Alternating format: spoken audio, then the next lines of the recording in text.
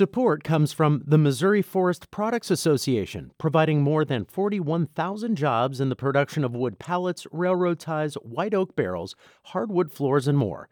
Details at choosewood.com. From the St. Louis Public Radio Newsroom, this is The Gateway. It's Monday, December 16th. I'm Wayne Pratt.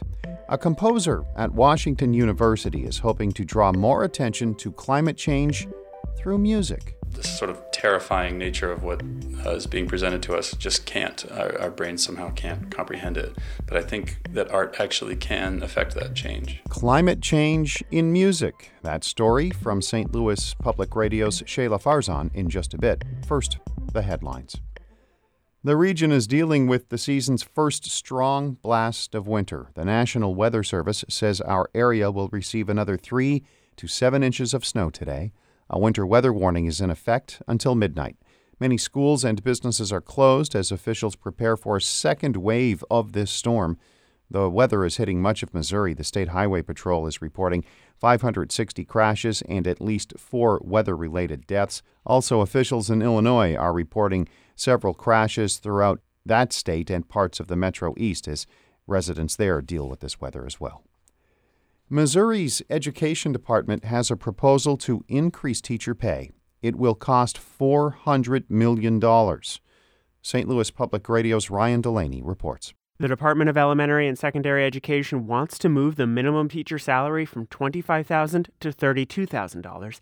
Then all teachers would receive a $4,000 annual raise. Assistant Education Commissioner Paul Katnick says Missouri ranks toward the bottom in average and starting pay for teachers. It's just important to emphasize this just kind of catches us up. Also in the proposal is creating a $75 million fund to entice teachers into hard-to-fill roles. DESE surveyed teachers earlier this year. They said pay is the number one reason they leave the classroom. State school board members have said previously school culture and leadership also need to be improved. The school board is scheduled to discuss the proposal more Wednesday when it considers legislative priorities for next year. I'm Ryan Delaney, St. Louis Public Radio. The Missouri Department of Agriculture is taking applications from farmers looking to grow industrial hemp in 2020. The relative of marijuana had been illegal to grow for more than 70 years, but is now allowed under federal rules with state regulation. Department spokesperson Sammy Jo Freeman says applications are now available online and will be processed after the first of the year. But producers should know that they need to await that final approval before purchasing, receiving, or planting industrial hemp. We really want them to have that registration in hand so that legally they're in a good spot. Industrial hemp can be used in products ranging from textiles to biodegradable plastics. A new literary hub in Grand Center is offering support to St. Louis-based writers. Here's St. Louis Public Radio's Jeremy Goodwin. The building is called High Low, and it includes a library, cafe, and room for programs run by the arts organizations who also rent low-cost office space there. Those include Herb Arts Poetics and literary magazine River Styx. Kransberg Arts Center is behind the venture. Executive Director Chris Hansen says he wanted to bring together literary-minded groups in a modern space that's open to the public. A lot of the infrastructure around the literary arts lived on university campuses. And this was a great opportunity to bring together the public, scholars, first-time readers, literary orgs, individual writers around one space. Kransberg plans to add a writer-in-residence program in 2020. I'm Jeremy Goodwin, St. Louis Public Radio. Jeremy is also the host of our Cut and Paste podcast. It features conversations with artists and cultural drivers, and it's available at stlpublicradio.org or wherever you get podcasts. The enormity of climate change and the threat it poses to our planet can be hard to grasp, but one Washington University professor is trying to start a conversation about climate change through music. St. Louis Public Radio's Shayla Farzan spoke with composer Christopher Stark about his new string quartet, Seasonal Music. I grew up in a small town on a lake called Flathead Lake in western Montana. It's just incredibly vast feeling, and you feel just like this tiny, tiny, tiny speck on the planet when you're there. I definitely miss it a lot, and I think about it all the time, and it's really like the strongest source for emotional inspiration for when I'm writing. So how did you make that leap from composing music that's inspired by nature to also including climate change?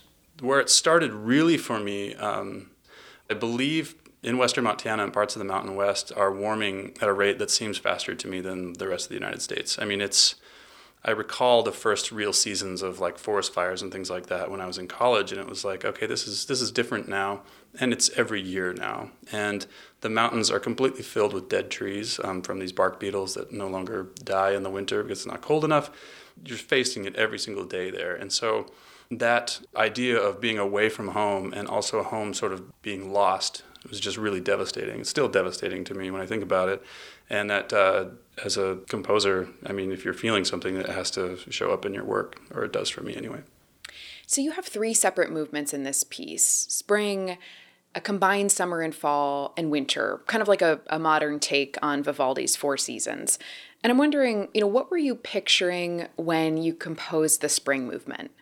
Sure. The spring movement, I was sort of thinking of this like springtime energy where there's just like all of this kind of raw material that's just kind of like spewed out by the planet that's going to make all these amazing things.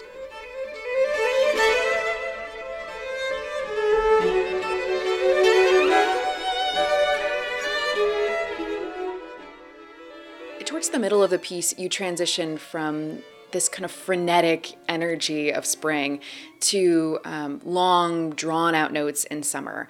Talk a little bit about your choice for that. So for me, the string players do a little bit of a technique where they play 2 notes at once, but I ask them to play those notes slightly out of tune with one another, so it creates a secondary kind of beating effect. And this to me is just this feeling of, just like the sun on the back of your neck. But I wanted to sort of just contrast this sense of just totally intense, placid, endless summer sunlight then with this just very, raucous, abrupt quotation from Vivaldi, which is almost like a flash flood or something, or like a storm.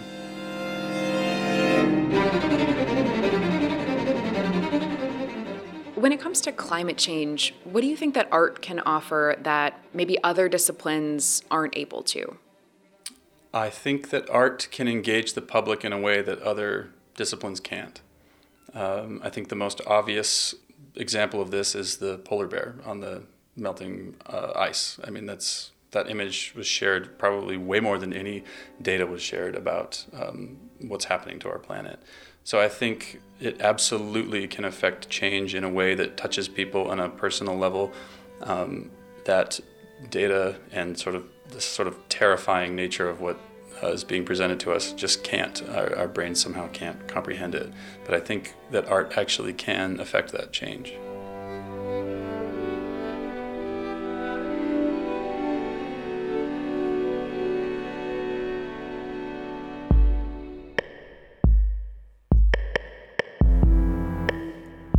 That was St. Louis Public Radio's Shayla Farzan speaking with Washington University composer Christopher Stark.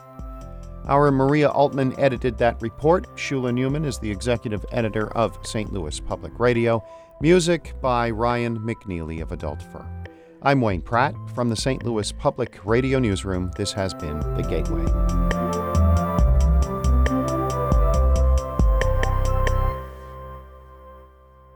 Support comes from Mosby Building Arts, a design-build company committed to remodeling the right way. Visit callmosby.com to get project inspiration for any room of your house.